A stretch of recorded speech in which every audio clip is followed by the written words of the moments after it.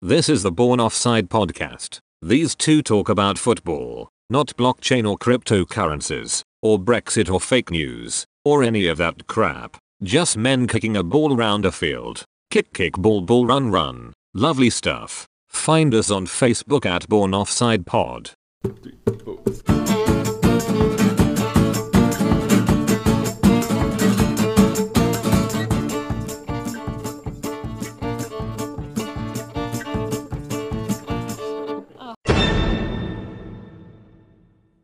Life. What is life? A question we've all faced. We enter into this world naked, screaming babes, with nothing but our mothers to hold us.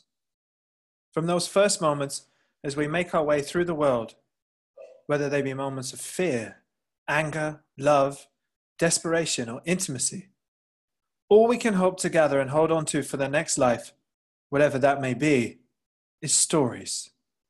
Tales of things we've seen, people we've known, moments we have experienced.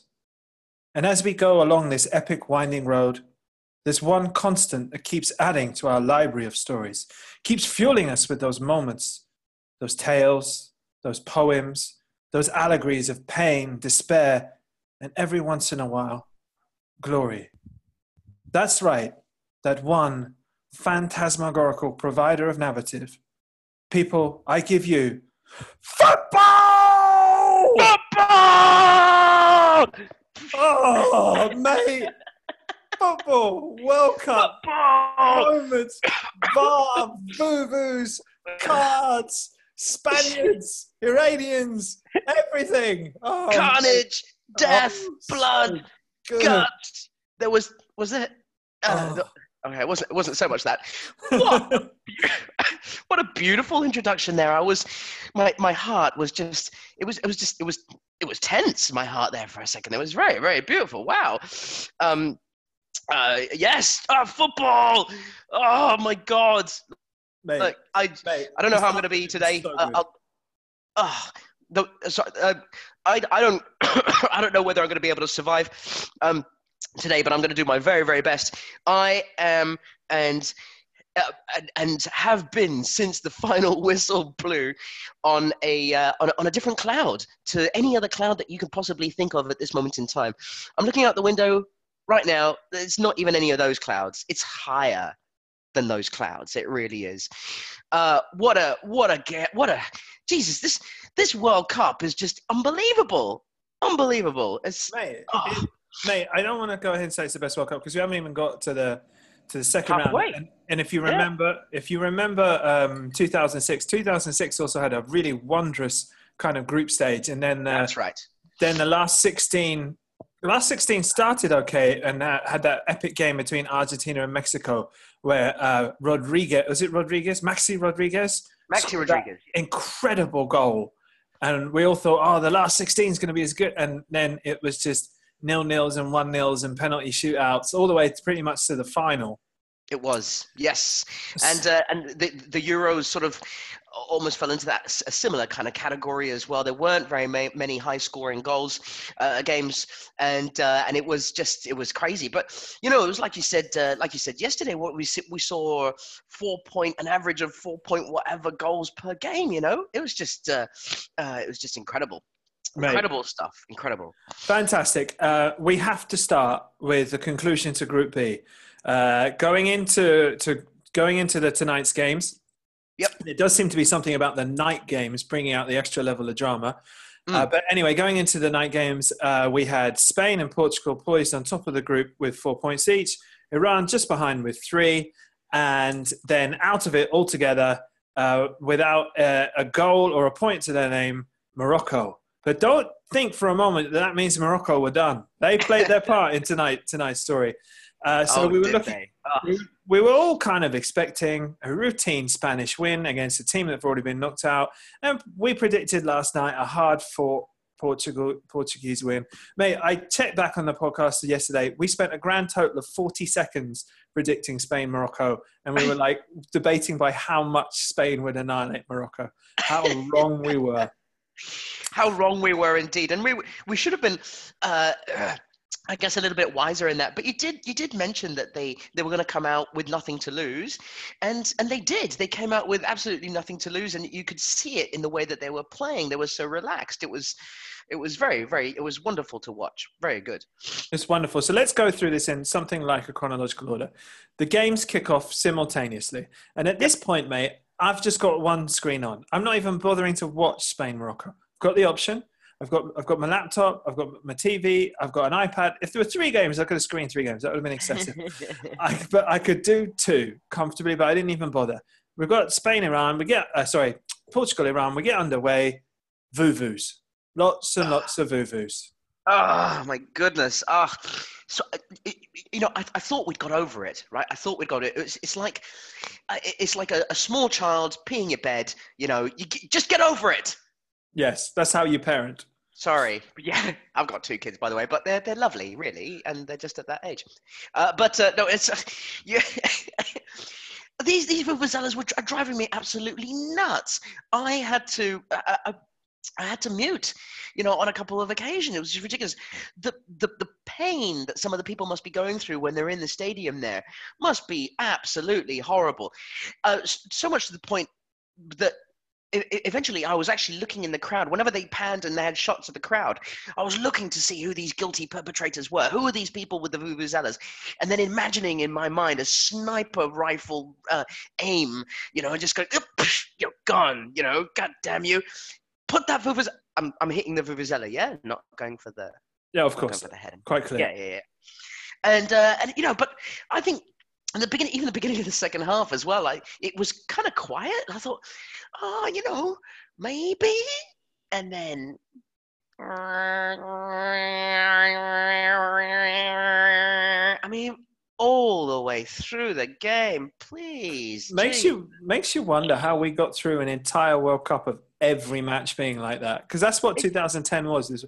Every single game. I thinking back to it, I must have not watched that many games because it just would have driven me nuts. It would have, and it did. I think it drove everybody nuts, didn't it? Really, it was like there was a bit of a sort of novelty thing to it when it first sort of came out, and then the problem was people abused it. If you use it at the right times, then we might be able to sort of section it. You can't hear any chants, you can't hear any singing, you can't hear anything else. You can barely hear what's going on with the commentator over the top. So yeah, bloody vuvus, get rid of them, burn them all, is what I say. Mate, and you're right. And at least for the first half, they were annoying. But at the last 10 minutes of the game, which we'll get onto, they kind of hyped up the drama for me, because it's like that movie Inception, or any one of those movies is really tense and you just have this constant noise going on, and it was almost as if someone had turned that on just a little too early. They could have turned it on towards the end. I'm quite glad that we're not going to have them, but then after we got settled in, we got used to the vuvus. We had a reasonably quiet first half. Both teams were kind of testing each other out. Ronaldo had a chance. It was clear that Iran were playing higher up the field than they had previously. They were pressing the Portuguese back line quite a bit. Like before, in the first 2 games, and especially against Spain in the first half, they'd sat very deep. But they seemed to know that they were going to have to score, and they were further advanced than we had anticipated them to be. And then word comes through, Morocco have only gone and scored, haven't they? Morocco have scored. Second screen out, second screen up and on, both games on the roll. Almost instantaneously, Spain equalised. It's almost like, they're just teasing you, they're just giving you that little bit of sugar on from the top of that cake, but the cake's really big, but they're just giving you that small bit, and it's like, oh, come on, give me more. I want more cake. So Morocco's goal was some quite horrendous defending from, I think it was Ramos and Iniesta between them. Contrived. What a disaster. Yeah, they contrived to lose the ball, and one of the slowest strikers of all time ran through on goal. He was really slow. Well, they just had that little moment of miscommunication where Iniesta thought that Ramos was going to take it, and then Ramos sort of backed, and it just takes a split second. I think people look at it and they think, oh, what an idiot, he didn't do it. But it's just a split second. And this is a danger when you play the kind of game that Spain play, which is knocking it around their back four on the halfway line. Look at all that space in behind. All you need to do, and this is what happens many times with teams that are not good at playing that kind of game. They take on that game and they think, let's play it out from the back, let's do this, let's do that. One small mistake, bang, you're in. And the further upfield you are, the more space you have in behind to exploit. Admittedly, yeah, he was very slow, but I don't know why Ramos, obviously, maybe Ramos wanted to let him score. Mate, was there something in the fact that it's Iniesta and Ramos? Like, yes, they're two sworn enemies for most of their lives. It must be strange for them playing with each other, right? With each other. Yeah. And I was Piqué and Ramos too. I mean, pretty much anyone in Ramos must hate playing with Ramos because he's such a disgraceful human being. But there was almost a bit where like Ramos and Iniesta look at each other and like Iniesta's like, I hate you. And Ramos is like, I hate you. And then they forgot the ball. They're like, oh no, we're playing for Spain. Oh, crap. A bad dream. So maybe that's what it is in Iniesta's and Ramos's eyes. Playing for Spain is like a bad dream. Possibly. Yeah. But then Iniesta at least made up for it, turning back the years, gliding past players, pulling it back, and then Isco takes it to the disco, slams it into the roof of the net, 1-1. Okay, parity's restored. We'll leave that screen on because we've already got it on, but probably Spain are going to win that game. We'll just leave it over there, and we'll turn our attention back to the main event, which is Iran against Portugal. Oh, is that Ricardo Quaresma? Oh, is he curling one in the top hand corner? Mate, I'd forgotten Ricardo Quaresma even existed. Yeah, no, he does exist. Yes, absolutely. And he still exists. Yes, absolutely. We somewhat affectionately, in brackets, not close brackets, call him the Gypsy over in Portugal. I don't know if you're aware of that or not, but we call him the Gypsy because he comes from a background of gypsies. Okay. And his family are gypsies, and they're all gypsies, and we love him. We absolutely love him, even though he obviously gypsies unfortunately have not a great reputation in Portugal, but his background as well is a very poor upbringing, is a very tough upbringing, and he has always been sort of outcast a little bit and slightly alienated by players throughout his career, and he's always had some difficulties. But when he puts the Portugal shirt on, it's weird. It's like everyone we all know what his history is. We all know everything about him, but I think it's because of this trademark outside of the boot, a shot that he's got, or pass that he's got, or cross that he's got, which I don't know that many. I don't think there's any other player who uses it as consistently as he does on the world stage. I really don't think there is. I know everyone can do it, but he has made it his. And I think it's because of that we sort of see something very special in this guy, and we all love him very, very much. And of course, it's all like, and then the whole, social media in Portugal just goes crazy. And it's like, the gypsy's back. Yeah, here comes the gypsy. Yeah.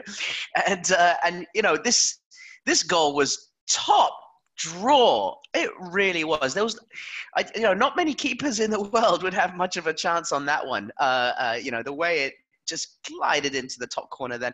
And when that goal went in, I tell you, there was, because I've been feeling it. I've been feeling these nerves. And you know what? Yesterday, it actually dawned on me. I'm just sort of veering a little bit here, but apologies for it. Apologies for this. But yesterday, it dawned on me sort of maybe about 6 or 7 hours before kickoff, that by the time I came and we came and started recording this podcast, Portugal could be out. Portugal could be out, and it hadn't dawned on me at all. And I had this sullen feeling that suddenly, and then I started thinking about the fact that, geez, this is quite depressing actually, because if it's me tomorrow, okay, it's me tomorrow. I'm going to be extremely depressed. This is going to be the worst podcast you've ever heard in your entire life. It's going to be really, really depressing, really bad. And then I thought, if we make it, I'm going to bring it up because that one of us is going to go home first, right? Oh, it's going to happen. There's even there's no way that it doesn't happen. We're both through to the group stages now. We're not both going to go out at exactly the same time, maybe a day apart or something like that. Fine, but one of us is going to have to deal with the other one. So, but anyway, I digress a little bit, and that'll be a fun one to listen to, I guess. When it happens. Yeah. Let's just hope we play in the final. Not sure whether it'll happen or not, but anyway. Which we discussed yesterday. If you lose in the final, you are out. You're out anyway. I don't think there's anything worse as well, losing in that final. That would suck. But yeah, look, he put that ball in, and when he did, my shoulders dropped, and I think the whole of Portugal's shoulders dropped as well, because we realized that we were up against it. Queiroz has this team well drilled. Oh, yeah, they were immaculately drilled, moving like one great... They were like the Vuvus, just swarming everywhere. They really were, and they did not... And they played good football as well once they got into position. Okay, they had some difficulties when they got into the final third, but like just a little bit more luck, and they could easily have scored, a couple in there, and it was just it was very tense. It was very, very tense. It was very tense. Quaresma scores the goal of the tournament. Mate, I'm telling you, at this moment, the look on Carlos Queiroz's face was not one of, my team's just gone 1-0 down in an important game. It literally was, fucking Ricardo Quaresma never did that when I was a Portugal boss. He was fuming. He was fuming. And look, credit to Queiroz. Credit to the guy. He's extremely professional. And I think that you could tell on the sidelines that he put all Portugal allegiances behind. Totally. He was calling and beckoning. He was calling for everything that an opposition coach would call for. Right until the very final whistle. He was begging for that extra goal, and he didn't care. And he didn't care whether or not Portugal would stay in or out. It was all about Iran, and I really respect him so much for that. Now, I think that was really, really amazing. And I think he said, I was pretty sure that he said that this was going to be his last tenure stretch anyway as the Iran national coach. We'll see what happens. He's certainly got close to quitting, or might have actually even quit and then turned his back on his decision and come back to the team. But I read a piece, and he's very emotionally attached to the players. In the piece that I read, they asked him, what keeps him as the manager of Iran, which keeps him coming back. Because let's face it, it's not money, it's not prestige. It's the fact that he really believes in these players. He sees the players triumph in spite of Iranian football, which apparently is littered with problems. Things like Nike, because of whatever reason, refusing to give them boots, and he just sees these Iranian players again and again coming back from these knocks and combating combating adversity, very different things, and so you can see he's very clearly attached to his players. Yes. And for that reason, had left behind Portugal a little bit. Mate, it's only half time, right? We haven't even got to the proper tension yet. No, that's right. We haven't. Sorry. Let's. So at half time. More time on it. So, no, we can spend all day on it. We've got half time. And it's 1-1 in Spain, Morocco, 1-0 to Portugal. So Portugal are going through first. Spain are going through second, and Iran. Second. Yep. Iran need a couple of goals. There was a moment when Morocco were beating Spain 1-0 where you and I were, for that 5 minutes calculating the maths. Yes. To see, and it was one more Morocco goal would have put Spain on the verge of going out. And then that's right. Then Portugal scored, and it was like, well, okay, that probably won't happen anymore. We restart. Almost straight away, there's a penalty. Yes. Ronaldo jinking a run into the box, goes past a couple of players. Third one brings him down. It looked like a penalty in real time. For some reason, the ref didn't give it. That ref had a horrible day. He was about 2 meters away at the time as well. He was right there. The only thing I can think is that he didn't know whether it was inside the box or not. Yeah, I thought that's what he might have been checking for, but he didn't signal for the VAR, did he? He just no. It was very strange. And if I'm going to be a little bit critical of Ronaldo, it did feel a little bit like he was already going down by the time there was contact.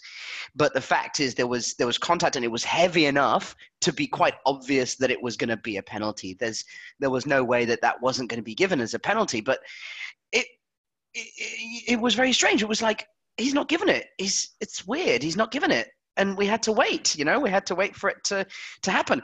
And then once it did, I mean, as soon as he went to the VAR, Ronaldo had already picked up the ball. He already knew that it was a penalty, time to put a second one past Morocco. Mate, not Morocco, Iran. Sorry. What I don't like, mate, about the VAR is the cameraman following the ref into the little place. Yeah. Like, give the man a second. It should be like almost like a confession booth, right? He should be able to. They should even give him a drape or something. He should be able to walk in and just look at it and go, "All right, shit, that was wrong. Okay, I'll come out." But like, I don't know. I don't like them filming his face, and like obviously the cameraman's doing his job, but he just got the screen and the ref's face, and you can see that horrible moment when the ref realizes he's got it wrong. It's just. I know. Yeah. Give the man a little bit of a break. Let's get him a drape. FIFA, can we get him a drape, please? Let's put that. Yeah, stick it in there. I think with the whole confession thing as well, it's really good because it's a great opportunity for them to go inside there and just sit down and go, "Oh, bloody hell! I already know what decision. I'm not even going to look at it. I'm not even going to look at the screen. I just wanted a break. I'll just stay here for about 30 seconds. It's a definite penalty. I didn't give it. I just wanted a break." Yeah. Mate, that could be a tactic. In the hot heat, ref wants a break. They should give him a little ice machine and some cocktails or something. There you go. Absolutely. Have a little drink, mate. What's he doing in there? Oh, shh. Don't disturb him. Come on. It's important stuff. Yeah. And he comes back out all refreshed, pats himself down, and he gives a penalty. Yeah. He does. He gives a penalty, and up steps Cristiano Ronaldo, who this year has scored one of the most under pressure penalties you could possibly hope to come across. Against Juventus in the quarterfinal, semi-final. Semi-final, right in the corner, and in the last minute as well. Unbelievable. He's a man who scored winning penalties in 2 Champions League finals. Yeah. He scored winning penalties in games against England. Yeah. But, mate, I don't know what it was like for you, but up on my screen, they flash Ronaldo's 13 penalties, what he has taken for Portugal. They flash them up with a little graphic with green ones for in and red ones for miss. And I'm like counting them, and I'm going, 5? He's missed 5? And then I remember texting you going, has Ronaldo missed 5? And then before you could reply, I was like, no, he's missed 6 because that one hasn't gone in either. Mate, a word about the keeper. God. Mate, the keeper, who in my pre-game research found out was living homeless on the streets of Tehran, gave up his life as the son of a shepherd, journeyed into Tehran. I'm really abbreviating this story. Was a shepherd, journeys into Tehran, sleeps on the street for a bit, becomes goalkeeper for Iran. It's pretty much how it happened. There you go. And then, mate, he's saving Cristiano Ronaldo's penalty. All right, it's not the greatest penalty, but he's just saved Cristiano Ronaldo's penalty. And what I love about it is he holds on to that ball as if he's just saved the best player in the world's penalty. I don't think he wanted to give it up. I think he wanted the game to stop then. It's like as if he's just saved the world. You know, that's the world he's holding right there. You know, he held that ball like I imagine a loving father holds their child after it's been dropped from a 20-story building.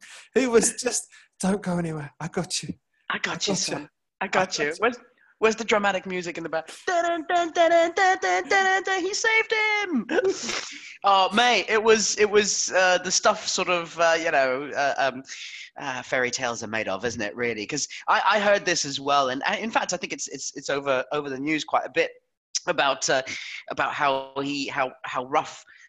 He was living and, how he was working as a kitchen hand for a very large period of time. And then he met the coach on a bus or something. Yeah, that's the story I heard. Mate, we should give him a name. His name is Alireza Beranvand. Let me try that again. Alireza Beranvand. That's it. Alireza Beranvand. Oh, has he? Yes. He has, has he? Yes. All right, okay. All right. Well, as long as he's happy, I guess it doesn't matter. Whatever he wants. Anyway, Sorry, I shouldn't really. He was amazing. And Queiroz walking off after the penalty. That was epic. That was epic. What is people's problem with VAR? Like, the VAR has clearly proved that it's the right decision. That is undeniably, indetestably the right decision. And then Queiroz walks into the changing room like the game's over. I thought he'd been sent off. I thought everyone did. The American referee. Sorry, the American referee. The American commentators were like, Queiroz has been sent off. And I was like, I didn't see a card. Like, but okay, he must have. Off he goes. But he'd literally like, it's my ball and I don't want to play anymore and I'm off. He really did. He walked off and he just got out of there. And then apparently someone told him down the tunnel that the kid had saved it. And he just came booming back out again. Mate, what a World Cup. What a game. What a fantastic! This is the kind of game that you'd have it in it was kind of a knockout game anyway, right? So, but it was almost something that you'd have in the quarterfinal or the semi-final or something. It was just unbelievable, the amount of drama that went on in this match, and they were all living it. I think, if we could possibly get 2 winners out of this, then I think we would, and it's just, but this is what the World Cup is all about, like you said in your beautiful epilogue at the beginning of the game, beginning of this podcast. Prologue, mate. Prologue comes. Epilogue. Sorry, Epi. Are you going to have an epilogue as well? Have you? I might do. I haven't thought. All right. Okay. See how you feel. See how I feel. Epilogue. Feels like I'm having a drink. I might need a drink. Yeah, look, his record is 16 penalties for Portugal, and I think, and he's missed 6. He's never been the best, and it's funny, really, because Messi's quite similar as well, actually. Not as clinical from the spot as some other players are, but there was no way that you were going to take it off him. But the thing is, look, I watched his face. I looked at his face. Could you tell the difference in terms of concentration between the last moment against Spain when he's lined up to hit that free kick? The camera's on him. He's got nothing on his mind other than getting that ball over that wall and into the top corner. But if you look at him just before the penalty kick, he's all over the place. He's looking at the ref. He's looking at the keeper. He's looking up in the crowd. He's looking up. He's looking on the ground. He's looking at the ball. He's looking everywhere. He's glitchy. He's twitchy. He's nervous. He's not himself. Something was not right. I don't know what it was. I know exactly what it was. What had happened is the day before, Harold Edward Kane had taken the world's 2 best penalties. Harold Edward Kane had smacked the ball so hard into the corner. And Ronaldo has seen that. He's watching Match of the Day or whatever. What's Portuguese for Match of the Day? Macho del Deio. There you go. He's watching Macho del Deio, right, on his sofa with the other Portuguese lads. And the other Portuguese lads are going, oh, Ronnie, look at him at that. You don't hit him like that, Ronnie. All right. That's enough. Mate, I'm telling you, it was under pressure. It was under pressure because Harry's 1 goal in front of him in the Golden Boot, which we all know is the trophy that Ronaldo really wants. And he's 1 goal ahead of him. He's taken 2 immaculate penalties. Ronaldo himself is like, what can I do to better that? He's thinking about Harry, and he's just side-footed it to the right of the goalkeeper, who's held on to it for dear life. Well, it was a beautiful moment, mate. I'm no enemy or disliker of Portugal, and I wish you well. But you do know that I despise that young man. I mean, actually, I don't hate him as much as I used to. Since he's got older, I have a begrudging admiration for him. And there's a certain individual who plays for Uruguay who's moves to the top of the list. But look, I am, I did enjoy that moment where he had his penalty save, I have to say. Yeah, it's football is all about this. We take sides with everything. We take sides with football, we take sides with players, we take sides with anything. And I'll let you have that little moment for yourself. But just remember who has the last laugh at the end of it all. All right, we'll see. All right. And then yes. So it's still 1-0 and it's still 1-0, but not for much longer. Because meanwhile, Morocco are practically laying siege to the Spanish goal. I have to admit, I'm just looking at it occasionally. Every time I happen to look at it, Morocco are having a shot. Probably, if I were to check the stats of the game, it's probably not an accurate reflection, but I can only go with what I saw. Morocco were laying siege to the Spanish goal.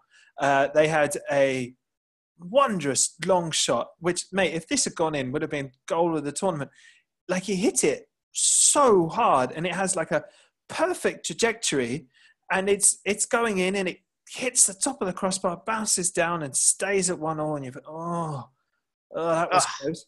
But then not long after that, and mate, this is the first time that the simultaneousness of it all came in, because we had a moment, and I'm thinking it must be around late 70s in terms of 76, 77, something like that. We had, and this is only the World Cup can do this, mate, when you have simultaneous games, maybe the last day of the Premier League, but you've got simultaneous games happening at the same time. And then on two screens at the same time, you had Ronaldo being reviewed for a red card for a possible elbow, which we'll get into. And while that review is going on, bang, Morocco score from a corner. A headed goal from a corner. The two things happened at the same time. And I can remember texting you about my excitement at the Morocco goal, because, I was watching the screen that had things happening on it rather than men looking at TVs. And I remember texting you and going, mate, Morocco have scored. And normally you would be overjoyed, but you wouldn't reply because you could tell that you were just watching the other game going, don't send Ronaldo off. Don't send Ronaldo off. We need him. Do not send him off. Do not send him off. Oh, and what a header it was. That was probably, I think that was better than the other. We've seen a couple of good headers actually in this tournament, but that was up there. The way he hit it, he just completely, bulleted it into the top corner. It was just fantastic. But yeah, no, you're absolutely right. I didn't care. I didn't give a damn, and I didn't care, quite frankly, because it didn't really matter what the result was over in Spain and Morocco anymore. It was all about Portugal getting over the line, and getting over this line that was just getting hazier and hazier and bleaker and bleaker. And now, look, a thing about that red card, I think it's touch and go on that one, to be honest. Obviously, I'm biased, and I'm going to try to be as non-biased as possible, but I can't. So I'm gonna sort of say it from the perspective of a person that would obviously like to defend Ronaldo for this. First of all, he gets stopped. And he gets stopped a couple of times, and that's a free kick. I don't know why these things never get pulled back as free kicks when, because this happens all the time, doesn't it? When the ball gets knocked over the halfway line, over the top of everybody, somebody's running in to try and get to it. The goalkeeper's going to go for it. It's going to be touch and go between the two of them, and the defender just steps in the way of the striker, right? And the striker has to kind of avert and go one way or go the other. And often he hits that defender, but it's never given as a free kick. In fact, if anything, it's given as a free kick the other way around. So, like, if Ronaldo knocks the other guy over because he's got in his way, it's a free kick against Ronaldo. This is not basketball, where you stand still, and if you knock into the guy, then it's going to be a free kick. The fact is, and I hate that, it's another thing about football that I really, really hate as well is when defenders protect the ball to go over the byline for a goal kick. Oh, it's one of the worst sights in football. I think that's wrong. Because any contact from the striker on the defender is a free kick. You do that anywhere else on the pitch, it's not a free kick. You're just trying to get the ball. So I think that needs to be reviewed. And this also needs to be reviewed a little bit. Now, what happened afterwards was that Ronaldo went one way, excuse me, and then he had to go the other way. And you see his arm go down above the shoulder. Now Ronaldo's a big man. He's like a giant, okay? And this guy's like a mouse, all right? So, like, you got a giant against a mouse, all right? The giant's always going to put his arm over the top of him, regardless. And he does. He puts his arm over the top of him, and the elbow goes down, and it does look to me like there's contact from the elbow when it goes down. Now, whether he's sort of doing it maliciously or not, it's a little bit difficult to tell. It looks more to me like he's just trying to get him out the way.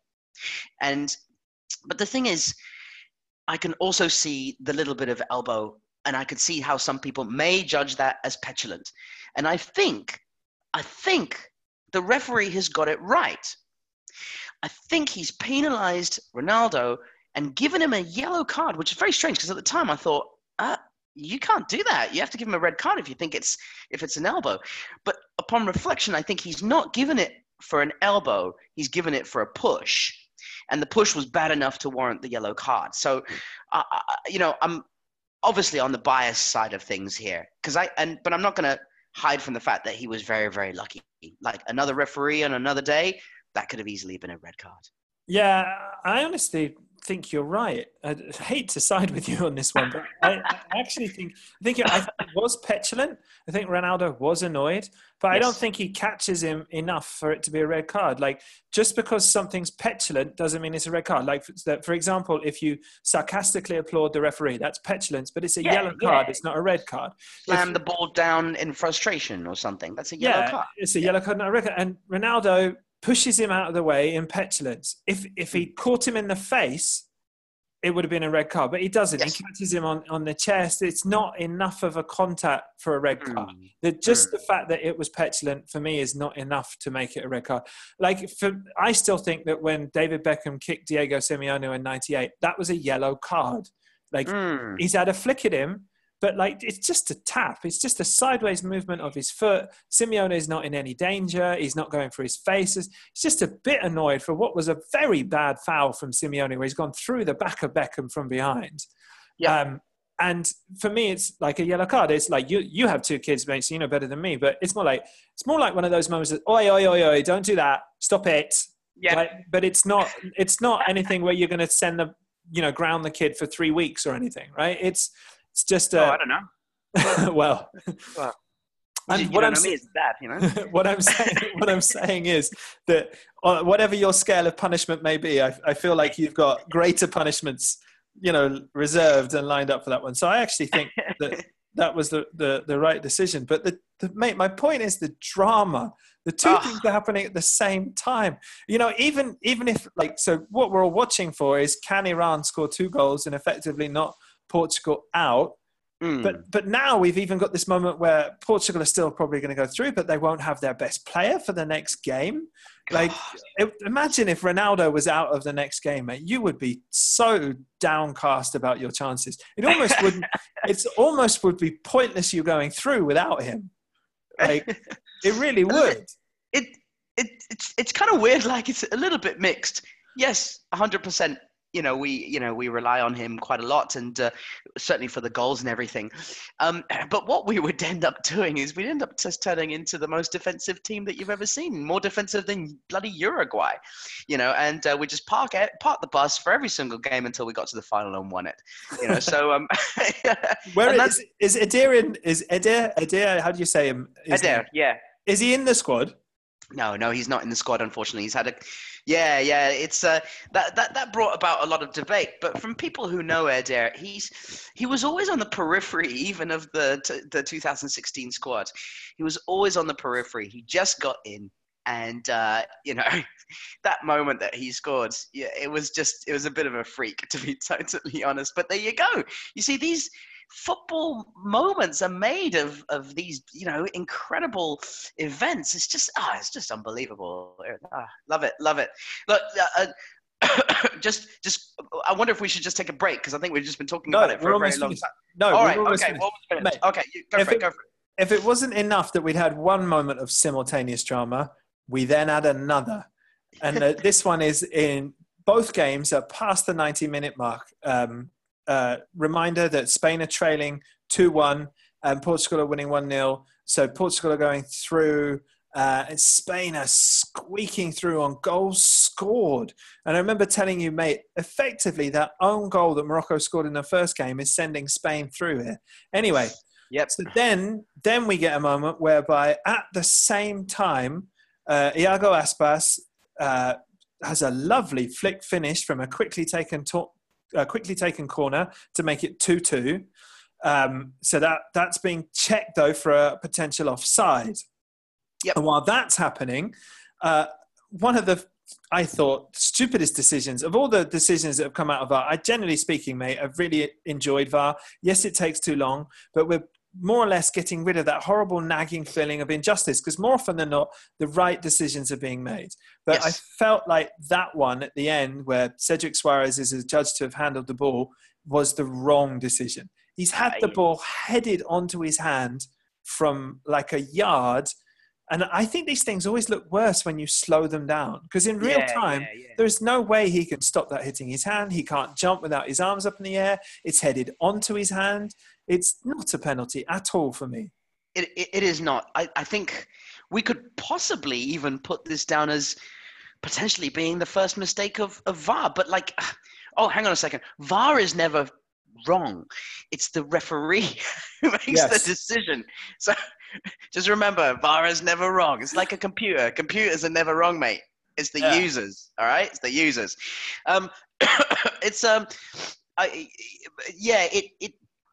Definitely not. I think I have to, again, we've had this discussion already. If you're going to start saying that every single time ball to hand on balls is a penalty, then, then give it, fine, but that's going to be very interesting now for the future, I think, because if you're going to give that for Cedric Suarez, then you're going to have to stop everything that even comes close to a finger, and if the ball just breezes past someone's finger when it goes in for a cross or something, he's going to pull it back, and if he sees any kind of small little movement on it, he's going to give a penalty.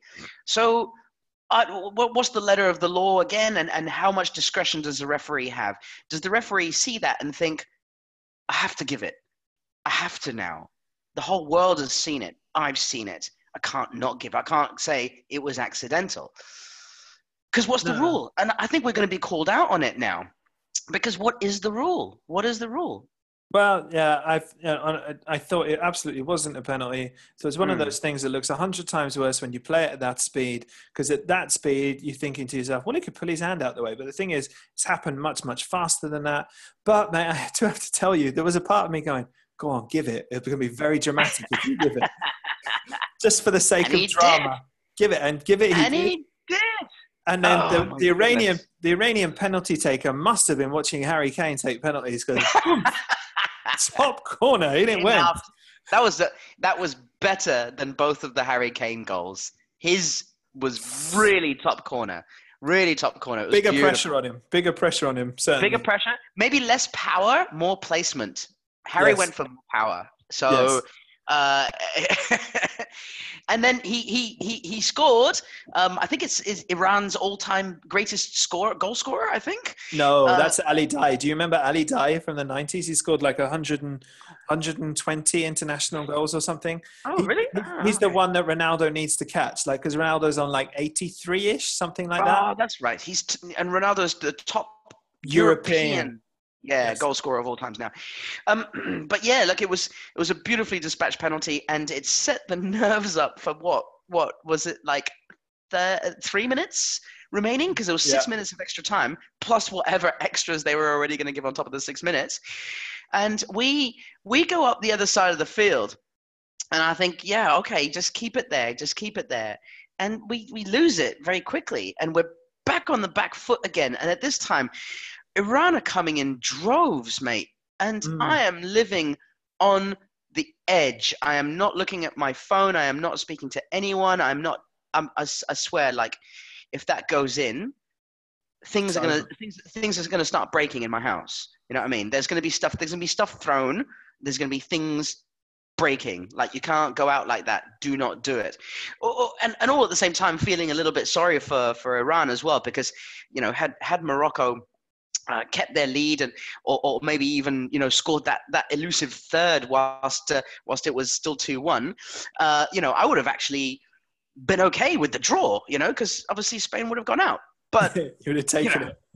Yeah, I would have absolutely. But as it was, we were on the verge. It was very, and you came so very, very close.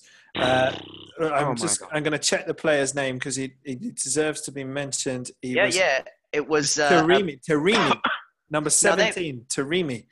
and the ball goes up front. The striker, I think it as Moon, takes a shot, which takes a deflection, and it rolls into Taremi's path. And all he has to do is dink it over the onward rushing Rui Patricio.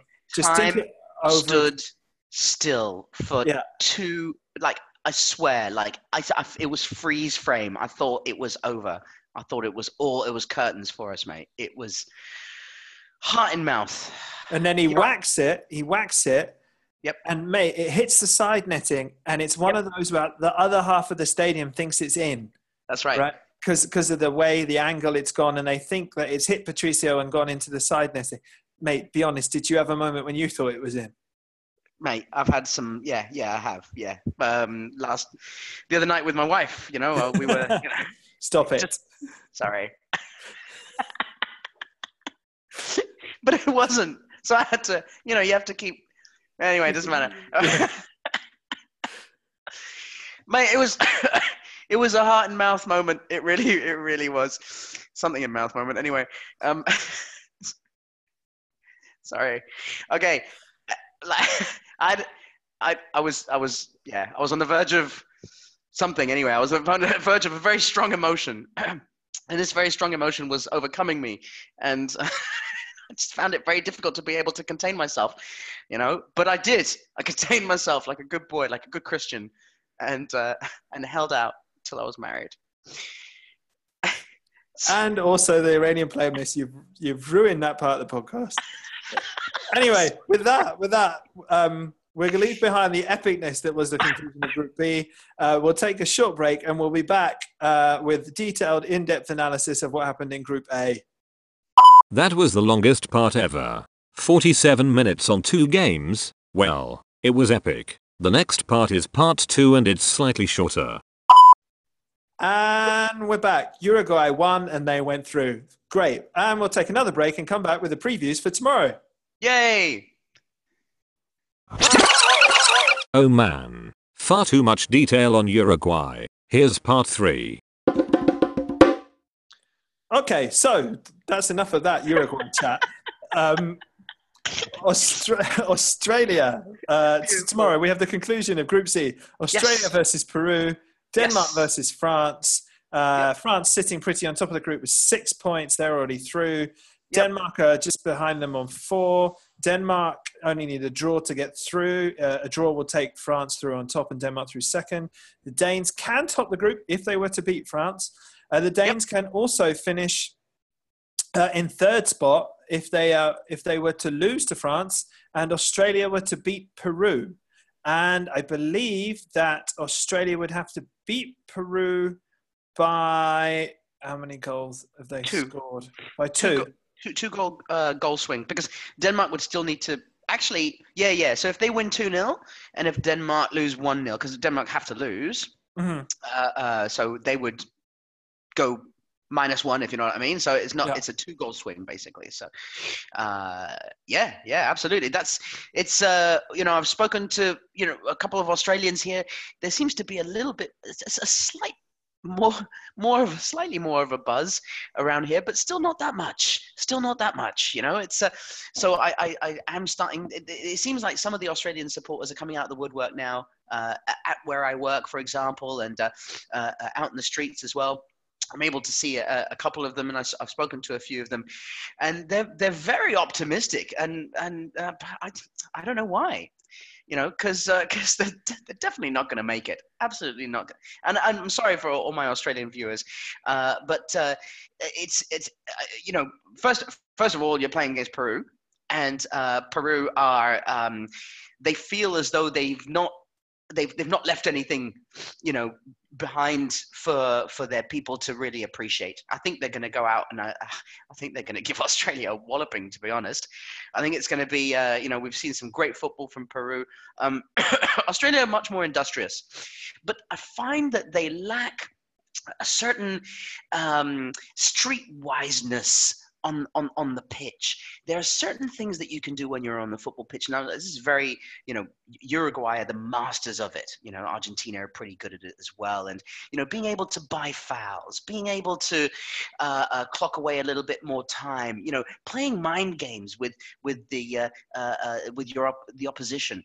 These are things that Australia doesn't have enough experience in, and also has the wrong kind of character. Their kind of character is far more honest, far more straightforward, far more direct. Now, to do that, they will need, and if they ever want to win anything in the World Cup in the future, they're going to need exceptional players at being direct and at being forward. And they just, at the moment, have the wrong blend, unfortunately. They just don't have the right types of players and the right stars to be able to come in. It's not to say that they won't be able to in the next 10 to 15 years or so. But this crop of players, I'm sorry, I think the people I speak to obviously just don't understand anything. I'm really sorry, and I'm going to call it. There's no chance Australia are going to make it through to the next round on this one. Okay. Well, that's interesting you should say that about their character, because their rugby and cricket teams are full of the kind of character that you were saying that they need to have, by which I mean cheating. But I think in football, they just don't have that cheating ability. I don't like to call it a cheating ability, but it's it's that streetwiseness that you need to have in the game. And they get riled and they get annoyed and they let it get to them, and they have done in this World Cup on a couple of occasions. And I just haven't been too turned on, sorry, by watching Australia play. And I hate to be so negative and critical about it, but I think people should just get down to earth on this one. I'm with you though. I expect Peru to at least score a goal. They haven't scored a goal yet, and they do play quite attacking football. So I'll be surprised if they don't score a goal. I can't see Australia beating them. I fancy them to do what Morocco have done today and really turn up and show up. Yep. I see a few goals in there because Peru will go for it. I fully expect France to beat Denmark. I think this Danish team is kind of lucky to be where they are. Then, Christian Eriksen aside, they don't have a whole pile of talent in that team. They're, quite workmanlike and have been a bit fortunate here and there, I think, especially in the Peru game. So, I'd expect a France win. France will rotate and rest some players, but I expect France still to win because they're a better side than the Danes. And I expect, it'll be kind of where we are, except for I expect Peru to jump over Australia into third place, but otherwise that's it. It's absolutely. I'm totally with you on the Denmark-France side. I think Australia could even go into this game, and they should. The coach should really be riling them up and saying, "Look, it's a very, very good chance that we can do it." Yeah, put that into their mindset. Stick that in their minds, stick that in their heads, and let them go, full guns blazing for this match. The problem is Peru have played really, really well, and I just think that they don't have enough to get past Peru. I think that's the issue. But please surprise me. I'd love it. I'd love it. All right, mate. Then so let's move on. We'll take a little break there, and we'll come back and we'll preview the conclusion, the big one, Group D.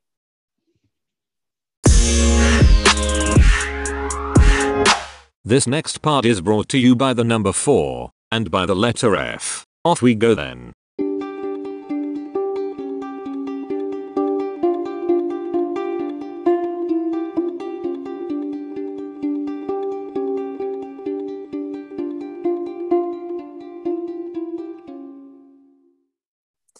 And we're back. And we're back with the promise of Argentina exiting the World Cup. It's quite a beautiful thing. So Group D is poised as such. Every team has obviously played 2 games. Croatia are through, just like the French, on 6 points with 2 wins from 2 games. Nigeria are just behind with 3 points. And then both Iceland and Argentina have a point each, giving us the first group where everyone has a chance of going through. Well, Croatians have more than a chance, they're through. But Nigeria, Iceland, and Argentina all could go through, all could go home. I'm predicting at various points they'll all be through and then they'll all be home. And it's just which way up the cards are going to land when we get to the end of it. Nigeria should be through with a draw, although that might not be enough if Iceland go and beat Croatia, which you would think is probably unlikely if Croatia were to play the first team, but there's a heavy chance of Croatia resting. I would have thought the likes of Rakitic and Modric, who've played long seasons, especially Rakitic for me looked a little leggy towards the end of that game, even though he scored a goal right at the end. And then, also Mandzukic and players like that, you would expect them to rest that, give the fringe players a bit of a run out. So that gives Iceland a chance. Can Iceland go for a team though? They're a defensively very strong team, but can they attack? But though you have to say you give Iceland a chance of getting a 1-0, because if they were to get in front, the Croatians are already through. They don't want to risk injury. There's not really any point. I don't think there's any major advantage other than probably you do want to avoid France. But okay, that could happen. I could see that happening. Nigeria should be through with a draw, definitely through with a win. Argentina probably through with a win. Definitely, I think the two things which are rock solid is that both Iceland and Argentina need to win. If they draw, they're gone. Yes, that's right. Yeah. So they both need to they both need the win to be able to get through it. I think this excuse me, this group has it all. This is going to be, and I don't know whether or not the Russians actually thought about this when they thought about the fixtures, but again, it's the nighttime fixtures ones, and it's the ones that are going to be providing, all of the drama. I think because I feel really bad for saying those things for Australia in the last section, but it's just the way it is. But that group, I just feel there's not as much excitement.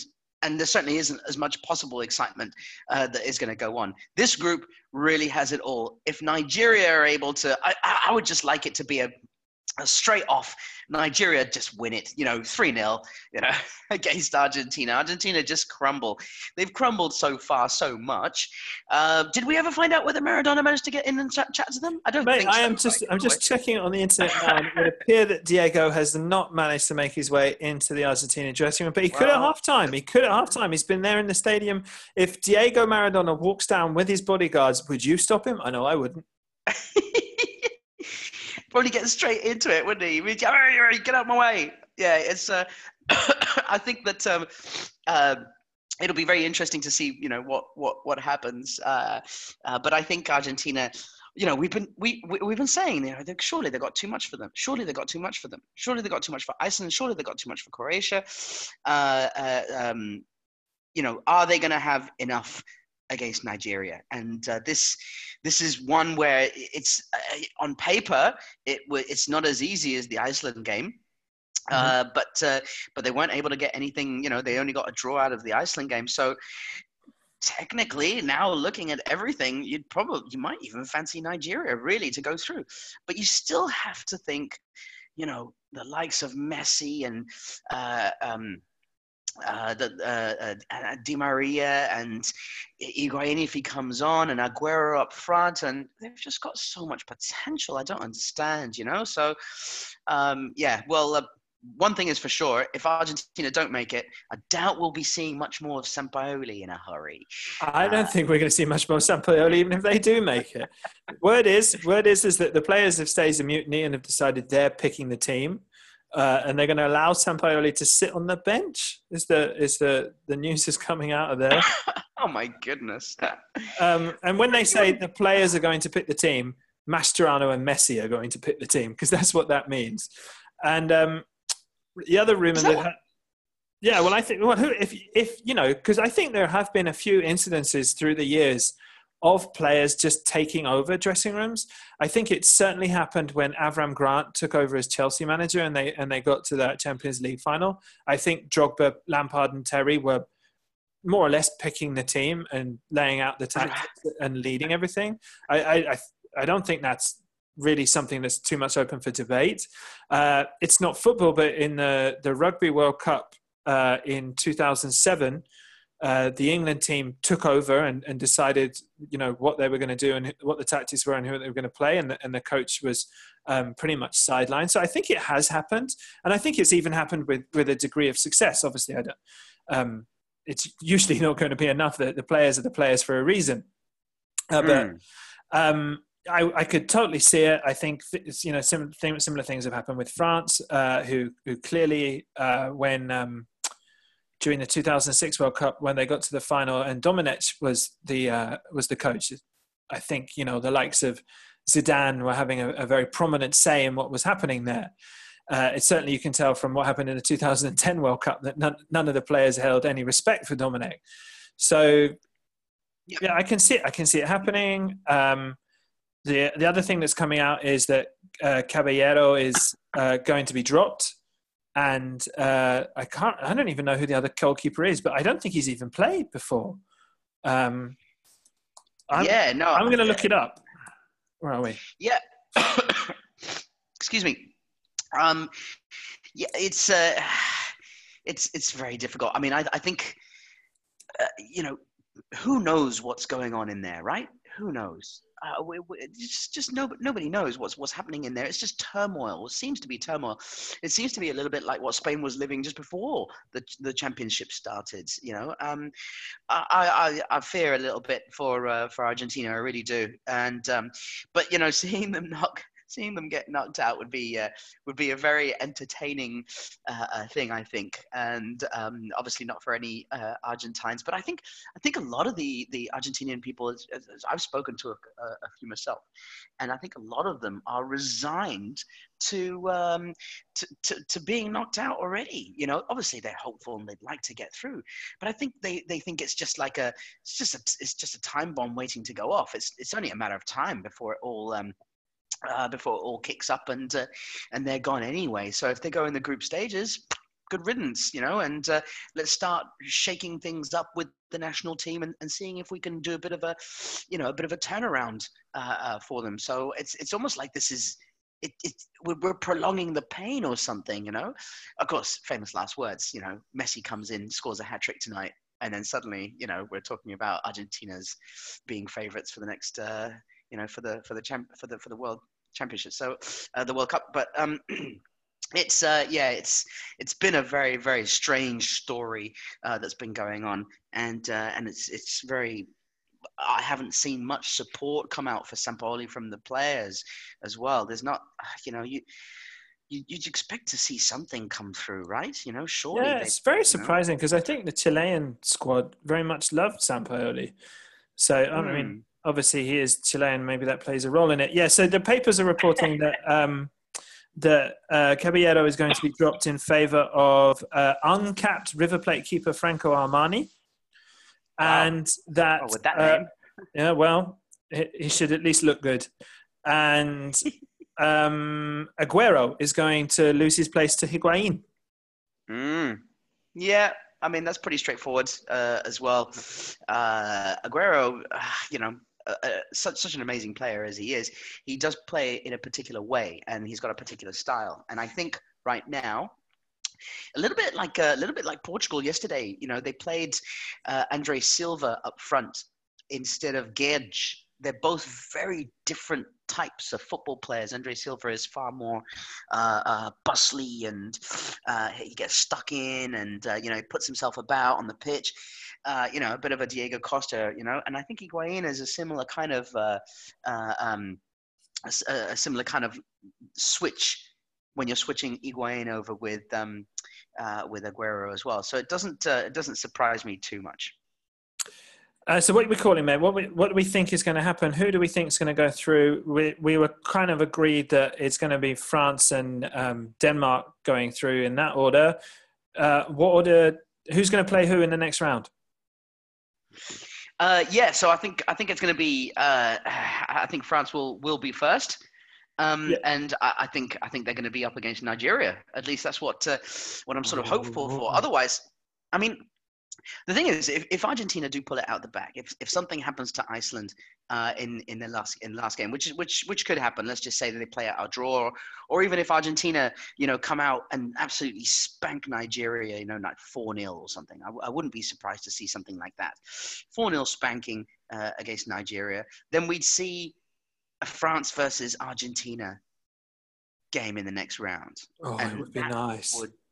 That would be nice. That really would be nice. So, you know, as much as we, you know, think it's all funny and good to see, you know, big teams fall at the first hurdle, wouldn't it be nice to have a match like France versus Argentina in the next round, as opposed to France versus Nigeria, for example?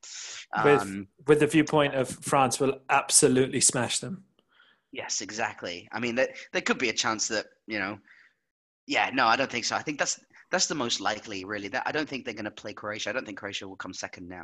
I think Nigeria will either Nigeria or Argentina will come second. I don't think Iceland would be in it. And if Iceland were in it, you know, they go up against France, and France trounced them in the at the Euros. So you know, it was 5-2 in the end or something after they beat England. So they went through, and then You did have to mention that, didn't you? Oh, sorry, that's just happened. Oh dear. Anyway, but mate, I think that's going to be it. I think we should probably finish today a little bit by talking about something that we covered here, or that you covered here a couple of days ago, or was it just? Yeah, I can't remember exactly when it was. But with what's happening with Shakira. Shakira is livid at her husband for playing so badly and almost getting sent off. I can't help it. Yes, it's so similar. Yeah. Anyway. Yeah. Shaqiri and Xhaka have escaped punishment for their double eagle celebration. And the other thing, mate, is I feel extremely vindicated in my assessment of that game. Because as you'll remember, I complained about Shaqiri's revealing of his pubic mound. And it turns out that Twitter was all ablaze with exactly the same thing. But sadly, FIFA have not taken that into account. And I think that should have been the reason that he should have been out of the next game.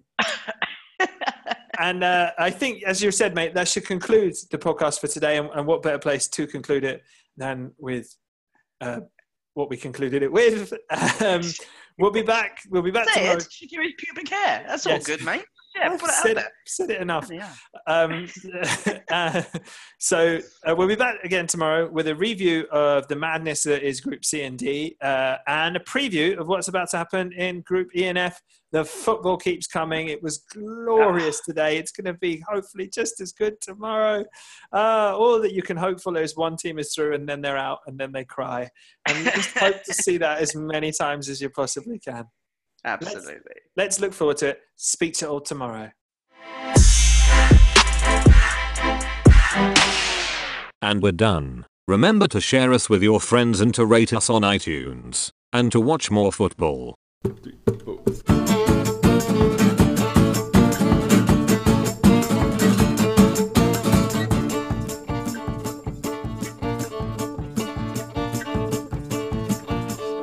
Seen people we've shared, moments we've experienced. And as we go through this epic winding road, there's one constant that keeps adding to our library of stories. Keeps fueling us with those moments, those tales. Mate, fucking hate you, we're doing that again.